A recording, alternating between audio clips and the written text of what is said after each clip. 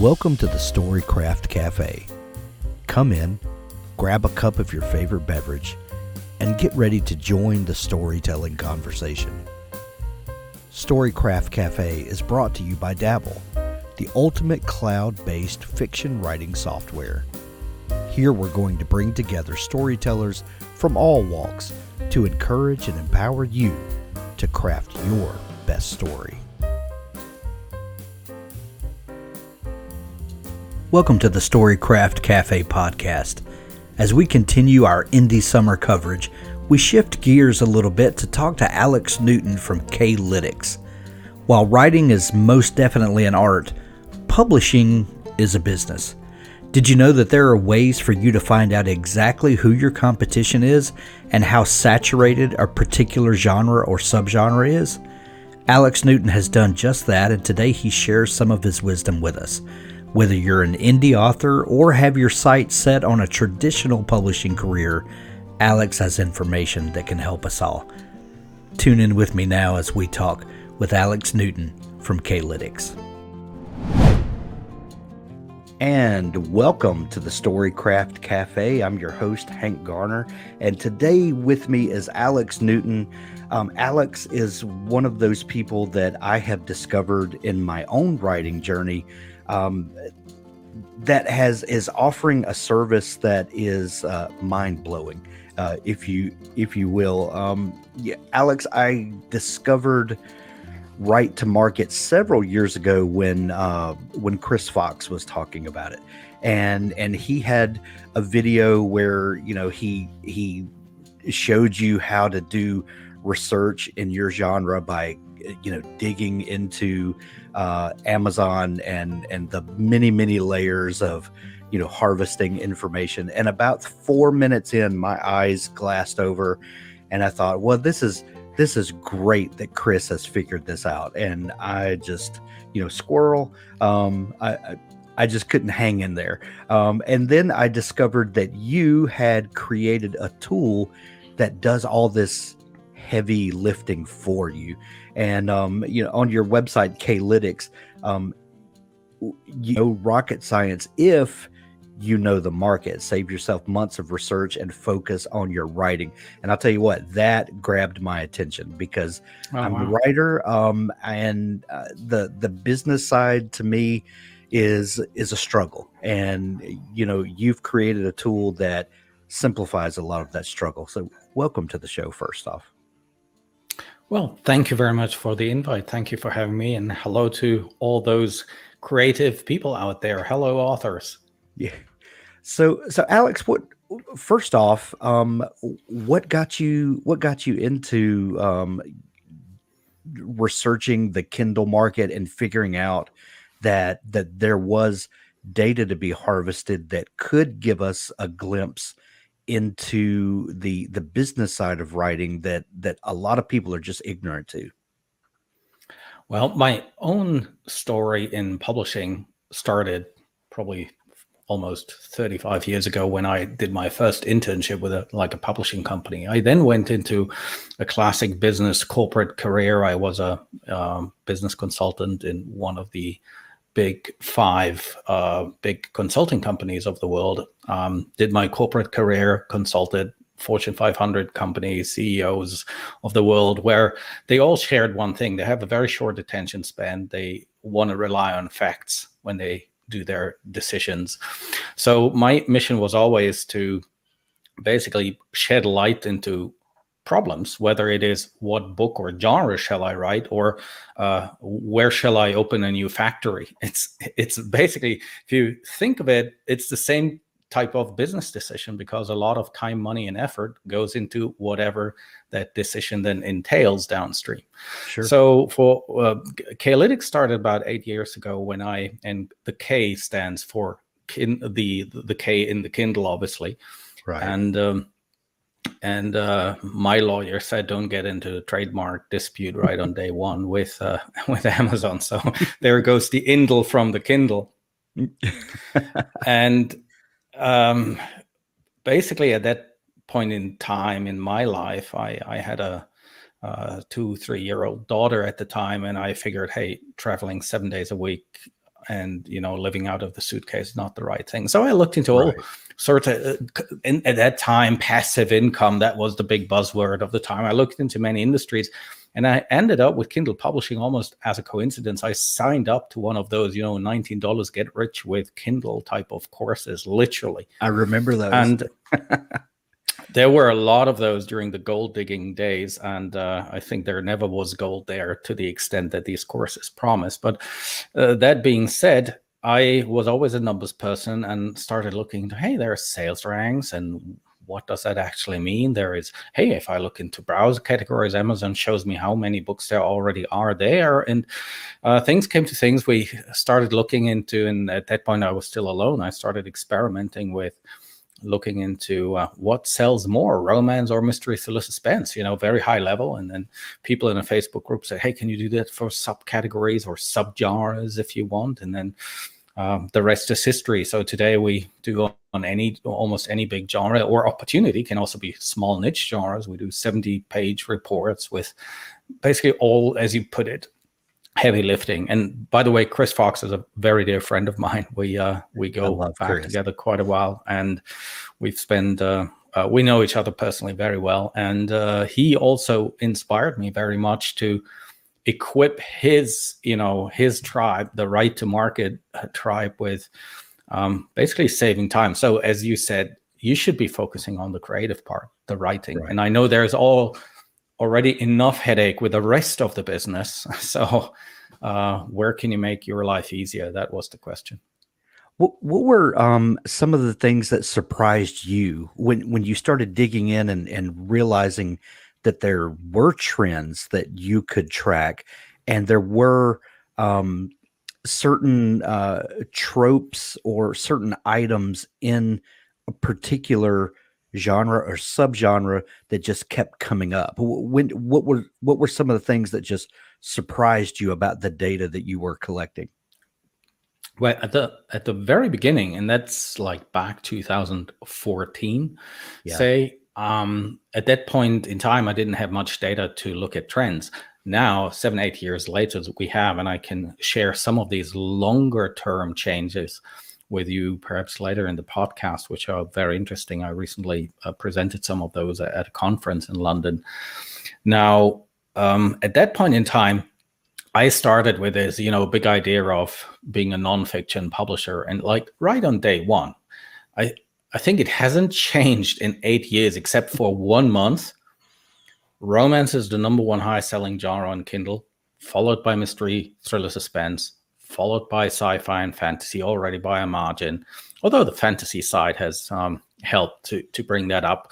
And that's usually, head on head with teen, young adult. Seasonally, you may have a little bit of children's books, although the ebook children's book market has also took a dive. And only then do you get into all these sorts of nonfiction things.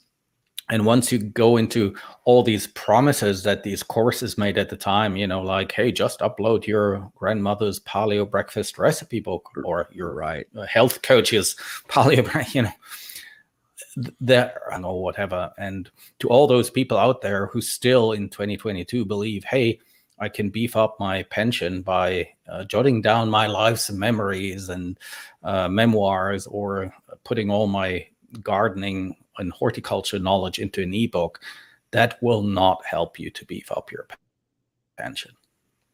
And that was one of the first big things. Fiction is the market to be in if you choose Kindle to be your primary platform of revenue. Now, that's very important because obviously a book can be a business card and a proof of authority. And there, even if you don't make many sales and you claim to be, hey, I'm the number one bestseller in maritime law reference books, perfect. But you earn your money as a lawyer and not by selling Kindle books. I remember I first started getting into publishing around 2014. Around 2013, I had been working on a book. I had always told my wife that I had threatened to write a book for years, and I discovered around 2013 this emerging Kindle market. The Kindle device had been out for a couple of years, And to their credit, Amazon developed this tool, KDP, to allow people to publish for this new ebook platform. And before that, I remember on the internet, in the mid 2000s or so, there would be health coaches or other people that had nonfiction books, and they would sell ebooks, and it was really just a PDF file. And you could purchase that from a website for 30 or 40 bucks, and you had to read it on your computer screen because there was no portable device that would allow you to read books. And then Amazon, I don't know what lightning they caught in a bottle that or who came up with the Kindle, but it was genius. And then they developed this platform to allow, I guess they probably did it to have content on the Kindle to sell. I mean, I don't know how altruistic we can be about, their intentions, but it worked out pretty well for everybody. But there was a gold rush in 2011 to about 2013, 2014, where people were just throwing up anything and becoming Kindle millionaires overnight. And we all heard those stories, but that has evened out over the years and has become a competitive market and a serious market. How do you think the Kindle and its prominence in the marketplace and in the industry has changed publishing? Because a lot like the music industry, when digital music really matured, the record companies were all behind and scrambled to figure out how to get their music to this new delivery mechanism. Well, the same thing has happened with publishing. The Kindle has completely changed. You might say revolutionized, or you could at least say changed the way books are delivered, the way books are bought, and the way books are marketed. How do you feel that this device and the subsequent market around this device has changed the landscape of publishing? Well, obviously it revolutionized it because it tore down the barriers of entry, which right to that point were very much guarded by agents and the editors and in the decision makers in traditional publishing. Now, to put things into perspective, even to the present day, by the way, it's not that this revolution has gone. To me, it's still very much in progress. Let me show you some numbers here, which we might find interesting. And to those listening on the podcast, I'll just put it in words. By the time that what you called gold rush had sort of ended, I think it only just begun, because back in 2014, when Amazon, up to that point, and this is why you had up to that point also so many scammers in there, you were obviously paid by the full price for a book that you sold.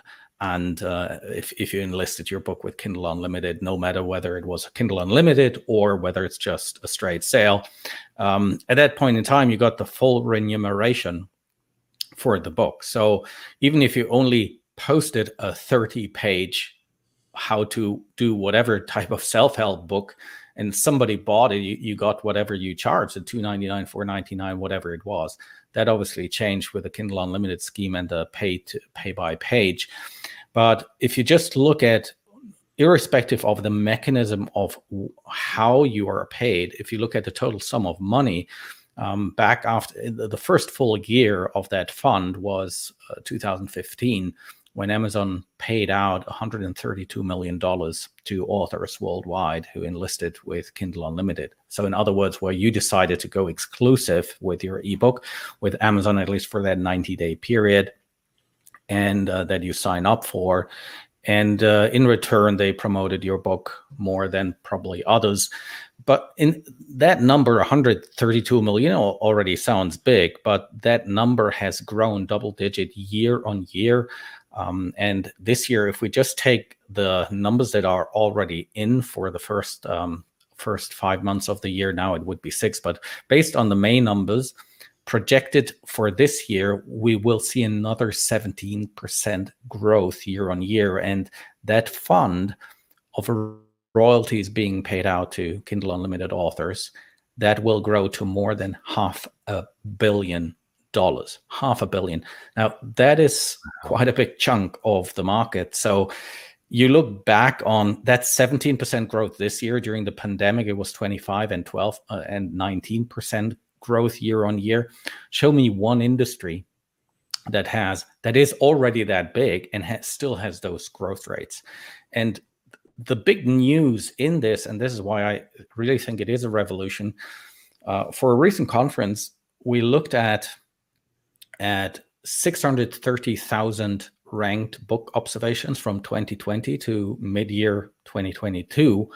And we looked at the Kindle bestseller list, basically the top 100 in each of these main bestseller lists. So it even takes into account that not everybody writes romance, right? So if we just take the share of indies in those 30 main bestseller lists, looked at over time for 2.5 years, indies are number one in, say, market share or bestseller list share, representing now 39% of those top 100 rankings. So in other words, if you take a typical bestseller list, 39 out of 100 authors or 100 books presented will be authored by indies.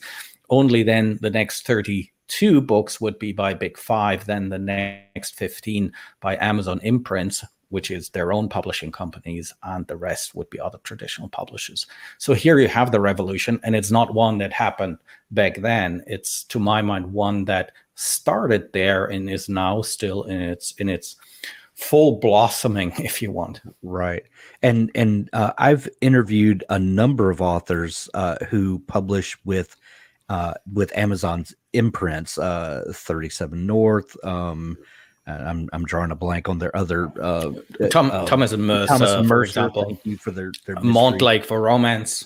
Yes, and a lot of those authors are indies that Amazon recognized as big sellers and then brought them over to their imprint. Now they've got a few big names that they've brought in, but the majority of those people are indies that just transitioned over. So you could, of that 15% that are Amazon imprints, a lot of that line is kind of blurry for a lot of people. Yeah, I mean, it is a blurry line, and you're right. Sometimes they recruit big promising indies. I mean, Amazon imprints will obviously by definition do well, although I think one cannot say that per se their rankings are favored in any way by the Amazon algorithm, but they've been doing well. Although if we look at the development over time, it's also interesting to see the Amazon imprints in terms of share between 2016 and up to 2020. They've been doing very well. And but then with the pandemic, indies basically took back some of the market share they actually lost to the Amazon imprints. So perhaps, I don't know, they did a lot of home office work as well or not doing work. Right now, indies were really the big winner of the last 2.5 years. Wow, incredible. When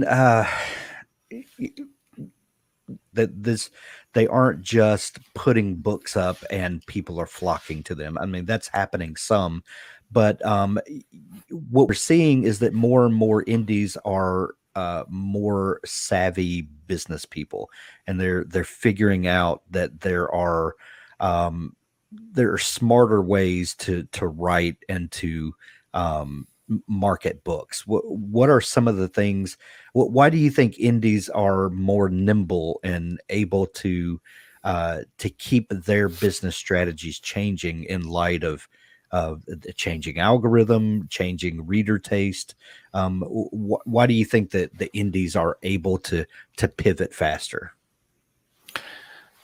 Yes, and they don't have to go through meetings and endless debates and editorial reviews and you name it. I worked in the big corporate environment, and by the way, it was also interesting to see at one of the last conferences. We had Amazon people there, and also in them, I mean, they're obviously no longer a startup. It's a big, I would never say bureaucratic, big GE type of company, although GE may not say that they are bureaucratic, but you get the idea. It has become a big corporate with all its processes, templates to fill, business cases you have to file before investments are being made, and even with the within the decision making, well, what mailing can go out to a client? I mean, corporate communications has to look at it. I mean, if you're an indie, you just you craft your message to your fans, you click send on your in your mailing application, and that's it. But apart from these, say, the business mechanics, I see the right to market thing working so well for indies, for those who are successful at it, that they marry basically 4 things.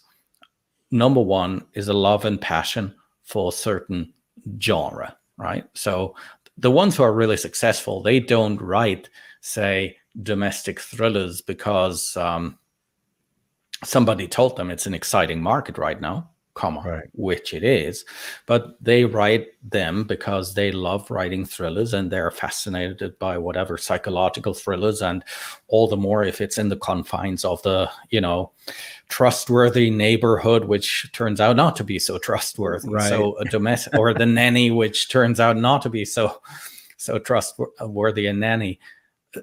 These people, they just love what they do. Or if they write dark romance, they have a whatever love and passion for dark romance of some shape or form, or they have the passion to satisfy the sexual fantasies of those who are into dark romance. So they follow a passion. No pun intended, but in this case, it wouldn't even be a passion. The second thing they do, the real good indies, they bring the craft skills that are required to serve exactly that type of niche or subgenre, or even trope, if you want to name it this way, down on a more granular level. Why am I saying this? Yeah, because I think writing a steamy urban fantasy, urban fantasy romance scene in first person is probably much different than writing a fast-paced action scene like in The Orphans or a Jack Reacher type of book. So it's different craft skills, and the successful indie brings exactly that craft skill that is required for that type of niche market to the table. The third thing, and that's also very often forgotten, one thing is craft, but the third thing I'd mention is the specific subject matter expertise.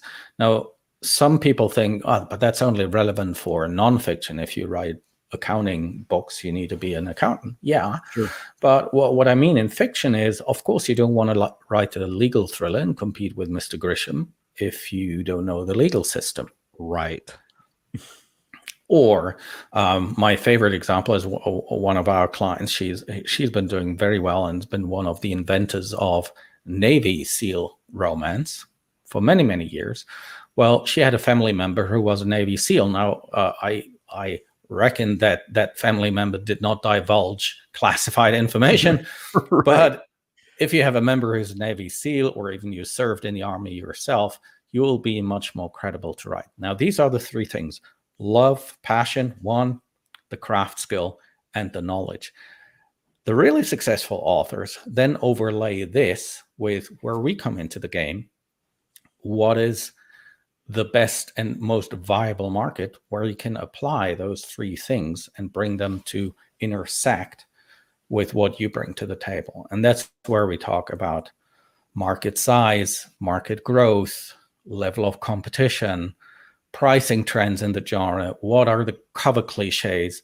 If you do write shifter romance, what are the highest selling tropes? Is it, here's, for example, one example of an analysis we run every year, like trope analysis across 10,000 paranormal romance titles, and which characters are associated with the highest royalties.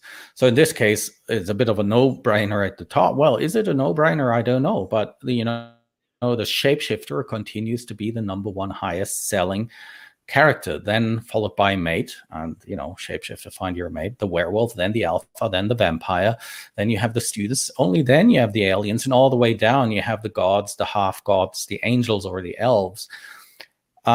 And then these things also change over time. So we look at okay, we had a big increase this year over last year in the elves and elf king type of fantasy romance entering in.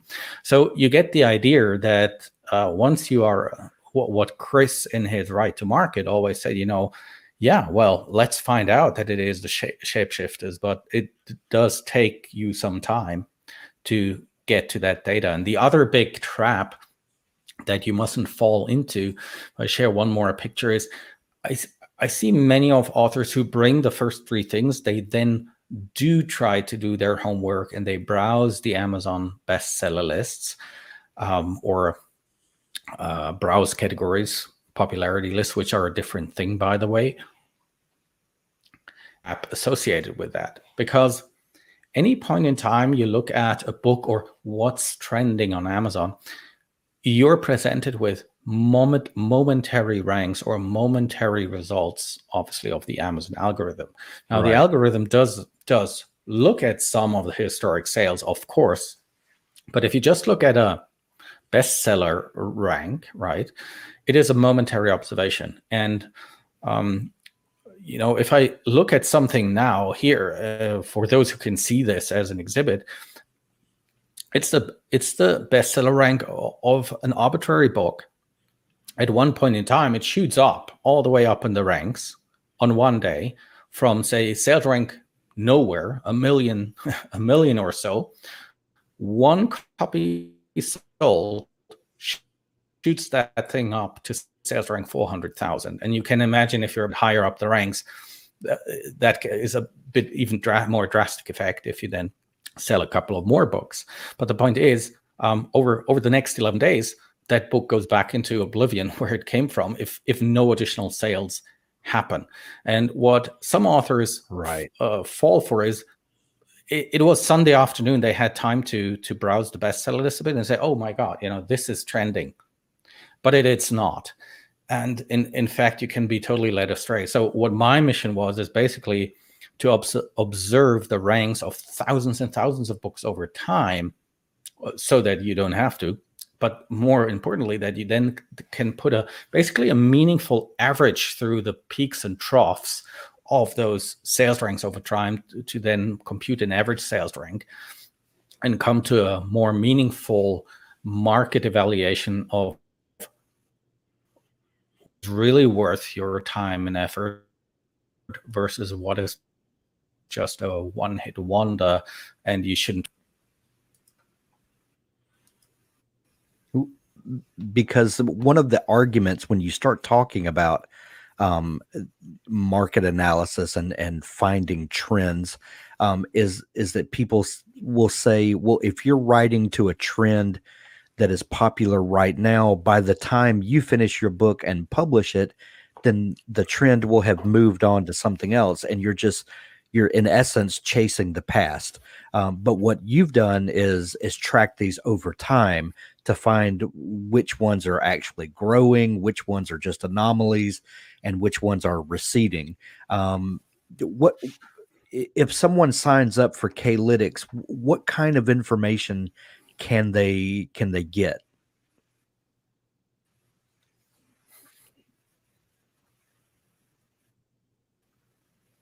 Subgenres, subgenres, and within those, partly even down to the trope level. To give you some illustrations, and before we go into the specific data of K-lytics, you can already get pretty far, by the way, with Google Trends as a tool, which is totally free. And let me just show you one picture there, which for me totally crushes that argument that I'm too slow at writing and I'm too slow for the trend. 15-year evolution of the search interest for vampire romance versus paranormal romance versus fantasy romance versus dark. I mean, after Twilight, vampire romance was basically a thing from 2008 all the way into the mid, 2012, 2015. It triggered a more general paranormal. And then very recently, you have this evolution over the last 2 years of fantasy romance, of dark romance, within those the tropes of billionaire romance, mafia romance, you name it. Now, all these things, you see, they sometimes they even evolve like overnight, like with the 50 Shades of Grey blockbuster for a billionaire romance, which lasts to the present day, and we've just published our billionaire romance research, which basically shows, I personally thought, hey, that must be dead. 50 Shades, any money with that? Well, the fact is, while the greats of money is built whole billionaire romance series around it, and they earn money with it year in, year out, catering for an audience who's just totally into these types of books. So you can get already pretty far with, the tools in the public. The starting point where we started out is basically two things. The one is looking about making choices. All these 8,000 Amazon sales rank, which is a measure of, okay, how much do these types of books sell, and they come with a certain number of books as one measure of competition. You'd be surprisingly trending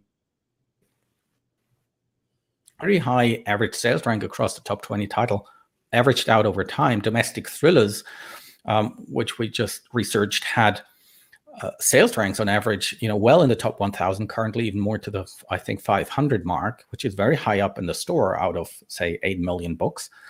But there are still only less than, currently around 1,000 titles in the category. Take something like the Jack Reachers of the world, Vigilante Justice. Also, well, there the sales rank is a little lower, fair enough, but it's still around, a specific audience, and the books typically very high up there. But also here, the book supply is, given we have more than 8 million book titles on Kindle, there are still only around 2,000 to 3,000 titles in the very category. Or you decide as a writer, I go for something which is way more popular, which, for example, given the demographics of the typical Kindle owner, is cozy mystery. So say the older woman who reads cozy mystery, although there's a younger audience in witch cozy mystery and paranormal cozy mystery. But having said this, this has grown into a big but fruitful mainstream market. So it is about making these choices of, do I want to serve a niche market? Do I want to go mainstream? But if you do so, being very conscious about what is the market potential in relation to the level of competition. And that is basically data for all the 8,000 categories that we track every month. And the other thing is then to start looking at things over time, to really understand, in this example here, over the last 7 years. So how did clean and wholesome romance perform versus erotica? And you'd be amazed if you can see this picture here. You can't see it in the podcast, but clean and wholesome romance came out of nowhere. Well, it always existed as a trope, but not on Amazon Kindle as a category. So that was introduced back 2015. It had a stellar growth, while erotica was basically heavily restricted by the advertising. Now, with a pay-to-play type of mode on Amazon, where you have to pay and advertise to rise up in the ranks, unless you have a newsletter list of 20,000 people or more, you have to drive traffic to your page. Now, erotica titles were heavily restricted both on Facebook, or on BookBap or on Amazon advertising due to the adult content. But here comes TikTok, and all of a sudden you have the erotica category shooting back up. And so there is something around understanding how things evolve over time, to understand that when people wanted escapist reads during the pandemic, that epic fantasy, also fueled by all those investments that an Amazon made into Wheels of Time or Netflix into The Witcher, you name it, although that's probably more urban. But all these investments by the big streaming companies combined with something which is there as a trend overall, that got up, but The Walking Dead were dead, dystopian took a dive. So the second thing we provide is to have this trend view, that you know what is happening and that you look at these things before you commit your time and money.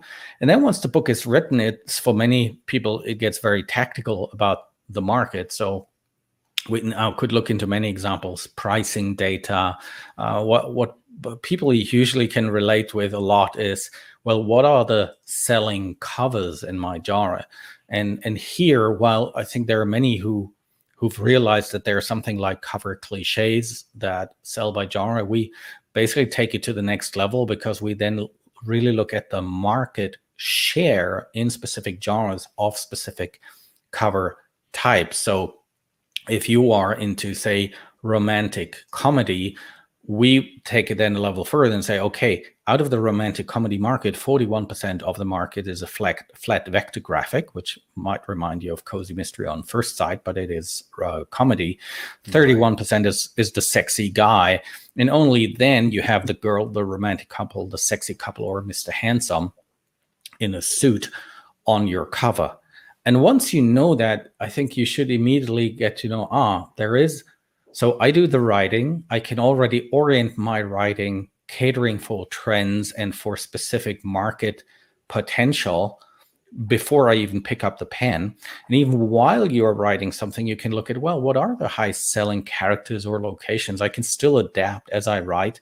And once you wrote the book, that tedious marketing part comes. And there we just want to make your life easier by providing you with the facts that take a lot of discussions out of the game. So why have a discussion about a cover design with a friend or relative who can't help you anyway about which they like most, or with a cover designer who's just a cover designer? But if you put in your brief, this is what I want to have because that represents the highest market share, then that can make life a lot easier, so that you can focus more on your writing. And perhaps my last word on that one would be, when I sometimes ask people, well, what did you do with the data, or what did you find valuable? And of course, there's many mechanical things, but I was astonished by two types of feedback. One is, Alex, thank God you told me, because I was just to embark on a 3-year journey for this big series I planned. Yes. Where I now realize there's zero potential whatsoever. Well, not zero, but it's just the odds of success are so minute compared to these other projects I could do. So that's one feedback, telling people what not to write. And the other thing is, other feedback which astonished me was where people said, hey, what your data showed was sort of, I had a hunch, or, people were also talking about it in Facebook group, but now I have the facts and I write so much faster. I market so much better because I do it with so much more confidence, because I know what I'm doing is right on track with what the market wants. Alex, I emailed you over a month ago when we started talking, and you asked what genre I was currently writing in, and my wife and I are writing a cozy mystery series. And you said, well, let me send you a report to kind of get an idea of what we do. And so you sent me the cozy mystery report, and with the accompanying video kind of explanation where you walk through all the data. And my mind was blown. And I suddenly realized that there are so many, while I already had a story idea in mind and something I was working on, you showed me exactly what things I needed to to focus more heavily on in the story, and to I even adjusted a couple of the storylines to make sure that I was hitting the things that readers really resonate with. And I think when you start talking about market trends and studying those things, a lot of new writers immediately kind of throw their hands up. No, I'm an artist. I write what's in my heart, and it comes out. And if I tell a story with enough truth, it will find an audience. Maybe, maybe it will. But if you can understand your audience ahead of time, and not we're not saying to change your story just to pander to an audience. I guess that's my question. What's the difference in understanding your market, writing to that market, and just pandering for hitting a checklist so that you can cash in? Understanding the market is just, if you stay at the theory level. So you've looked at the market data, but you don't take action on it, right? So the next level would be you take the market data and you make them some directional decision making with it. Now, I think what I said before is the important thing is that right to market, or taking then that data. And by the way, I really appreciate your feedback on the report I sent you, because it shows me it is not just a commercial thing, it is a creative thing as well. Right? You let your creative side be informed, inspired, perhaps even changed, adapted by what you see happening in the market. And this for me has nothing to do with that some people confuse right to market with. It's not about being a contortionist and having to bend yourself. Oh, I am an artist. Of course, if you're an artist who says, I don't have to pay any bill, or my husband is paying for the bills, or my wife for that matter, and if you're a lucky husband.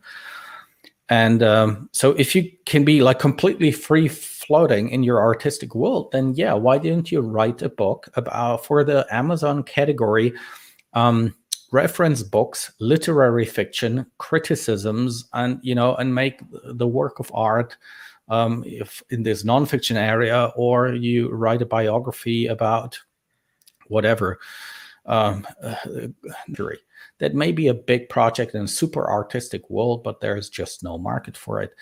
So, but if you say, well, I'm a thriller writer, and you go about it in a professional way, you would of course look, okay, there are many types of thrillers, but how do political thrillers fare versus financial thrillers versus vigilante justice thrillers versus whatever, classic spy novels, you name it? There is an answer to that. And once you know that, I think it is really not about having just a checklist. It is a checklist with intention and a bit of inspiration. So I'm saying, it shouldn't never be a mechanical thing, because I know you're artists. I'm an artist too. I play the guitar and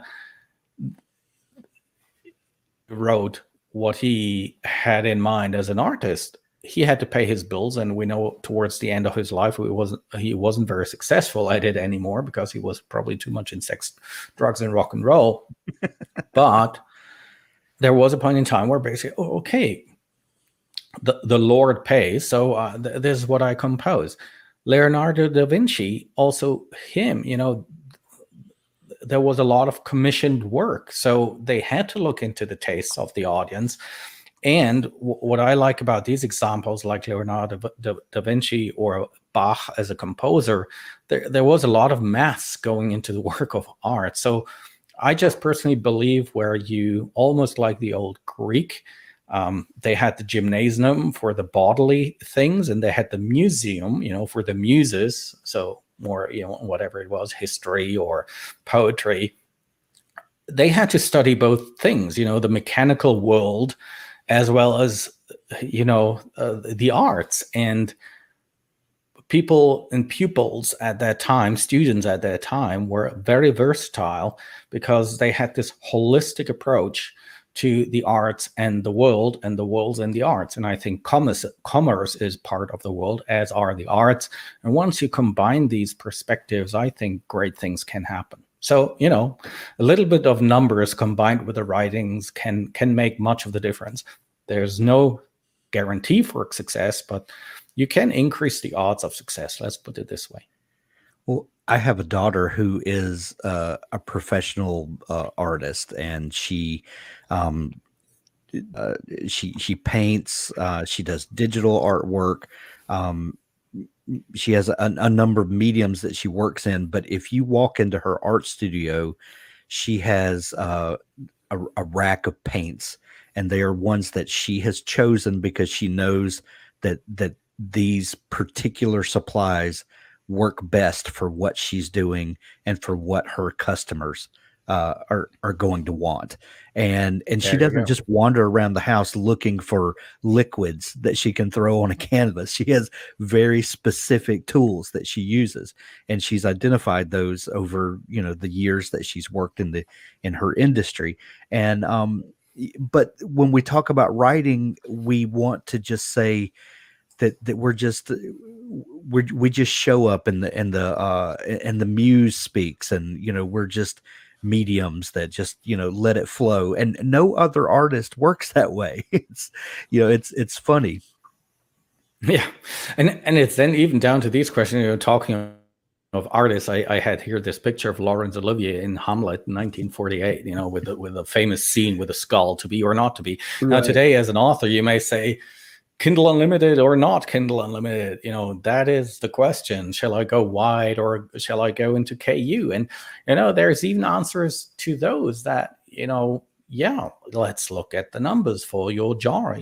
Overall, the fact of the matter is that the market share in the rankings of Kindle Unlimited title has grown from 44% in 2016 to 50% in the year 2022. And by the way, it shrunk again a bit between 2019 and 2022. So there seems to be a market at equilibrium. So you have to go down to the next level and say, well, what is the case in my genre? And, if you write whatever dark fantasy romance, the answer may be Kindle Unlimited. If you're into biographies and memoirs, it could clearly be a wide story. Get the idea. Now, I know on that very topic, there are 15 other things to consider, but there is market information to inform your decisions, to not just have the completely, to be or not to be type of pondering for your arts. Alex, as we sit here in just past the midpoint of 2022, the Kindle publishing industry especially has matured, and it is lots of people have created careers on writing and publishing on KDP and for the Kindle specifically. How do you see the future? We've got 8-10 years of historical data now that definitely inform where we are right now. But how do you see the future? And for people looking to get in, we think, wow, you're late to the game if you're just getting into publishing now, but not really. But where do you see the potential for new people coming in, and how do you see the health of this industry in general?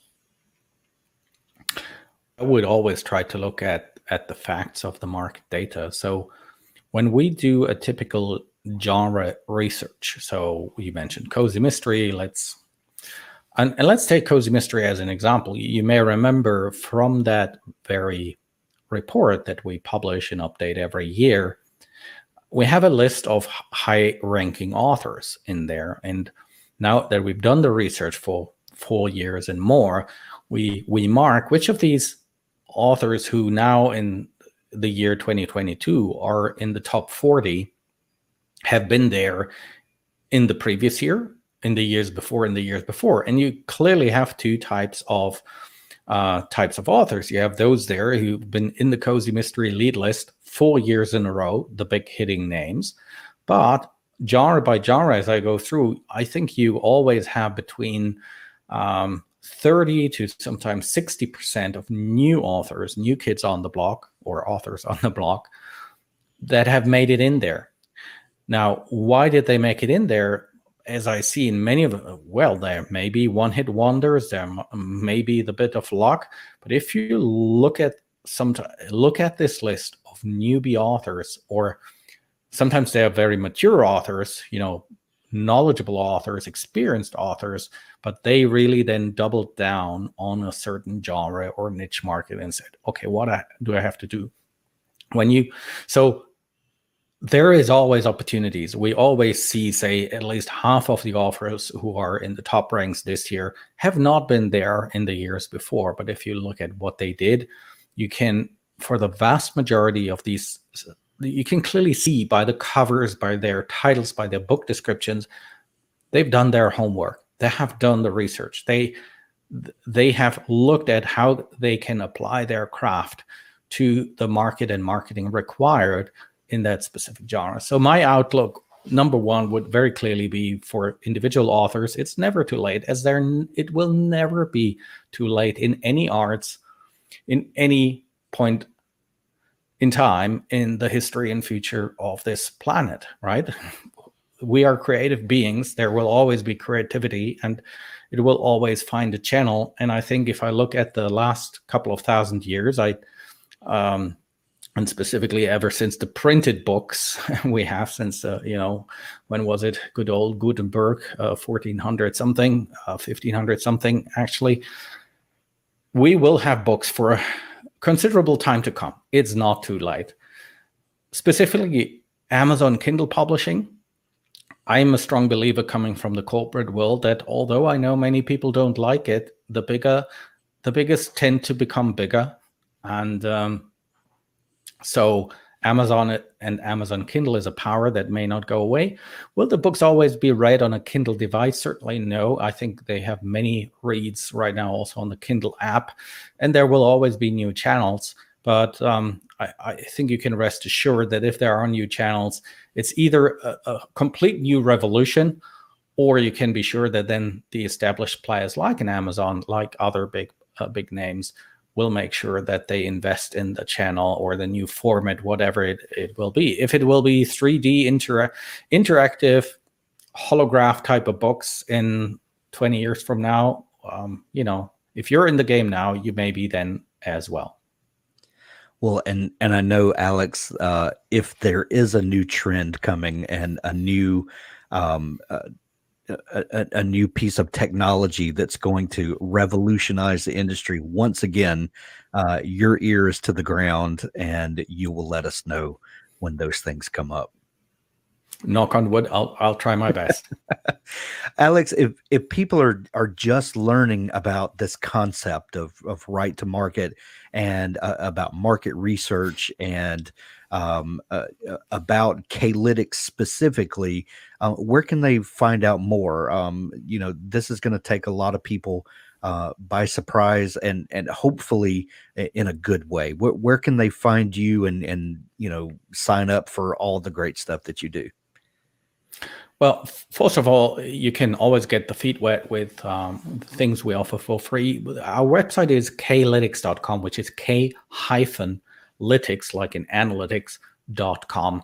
And then at /free-report, you can download a free report. We do a bi-monthly trend reporting, which you can sign up for free. By the way, it's not listed here on this page, but if you type in k-lytics.com/Christmas, although it's summer now, it's always good to prepare in summer for winter if you're a writer. Right. Absolutely. There we have by the way, a report on Christmas romance, and I think, even if you're not in the genre, it gives you a full example of how these genre reports look like. If you want to have access to the full database and all the reports we do, there is k-lytics.com/booster, which is just a special deal we have here for this interview. And And go check out the site, the blog, and Google us. You will find us in various Facebook groups. And but the main point is the site. And if you just want to have not a membership but a report a la carte, there's also K-lytics.com/shop, where you can get a John report a la carte. Alex, thank you so much for joining us today in the Storycraft Cafe. You've opened my mind, and I know that a lot of our members are going to be really excited about this information. Thank you so much for having me. Bye, everybody. That's our episode for today. There's so much more to come as we talk with authors about the craft of writing, but also the business of publishing. Be sure to subscribe to the Storycraft Cafe podcast in your favorite podcast app to never miss an episode. The Storycraft Cafe is made possible by Dabble. Writing a book is challenging. Your writing tool shouldn't be. Dabble is an easy-to-use online writing tool packed with helpful features that allow beginning novelists and published authors to create amazing stories. Visit us at dabblewriter.com and start your free trial. Thanks for listening.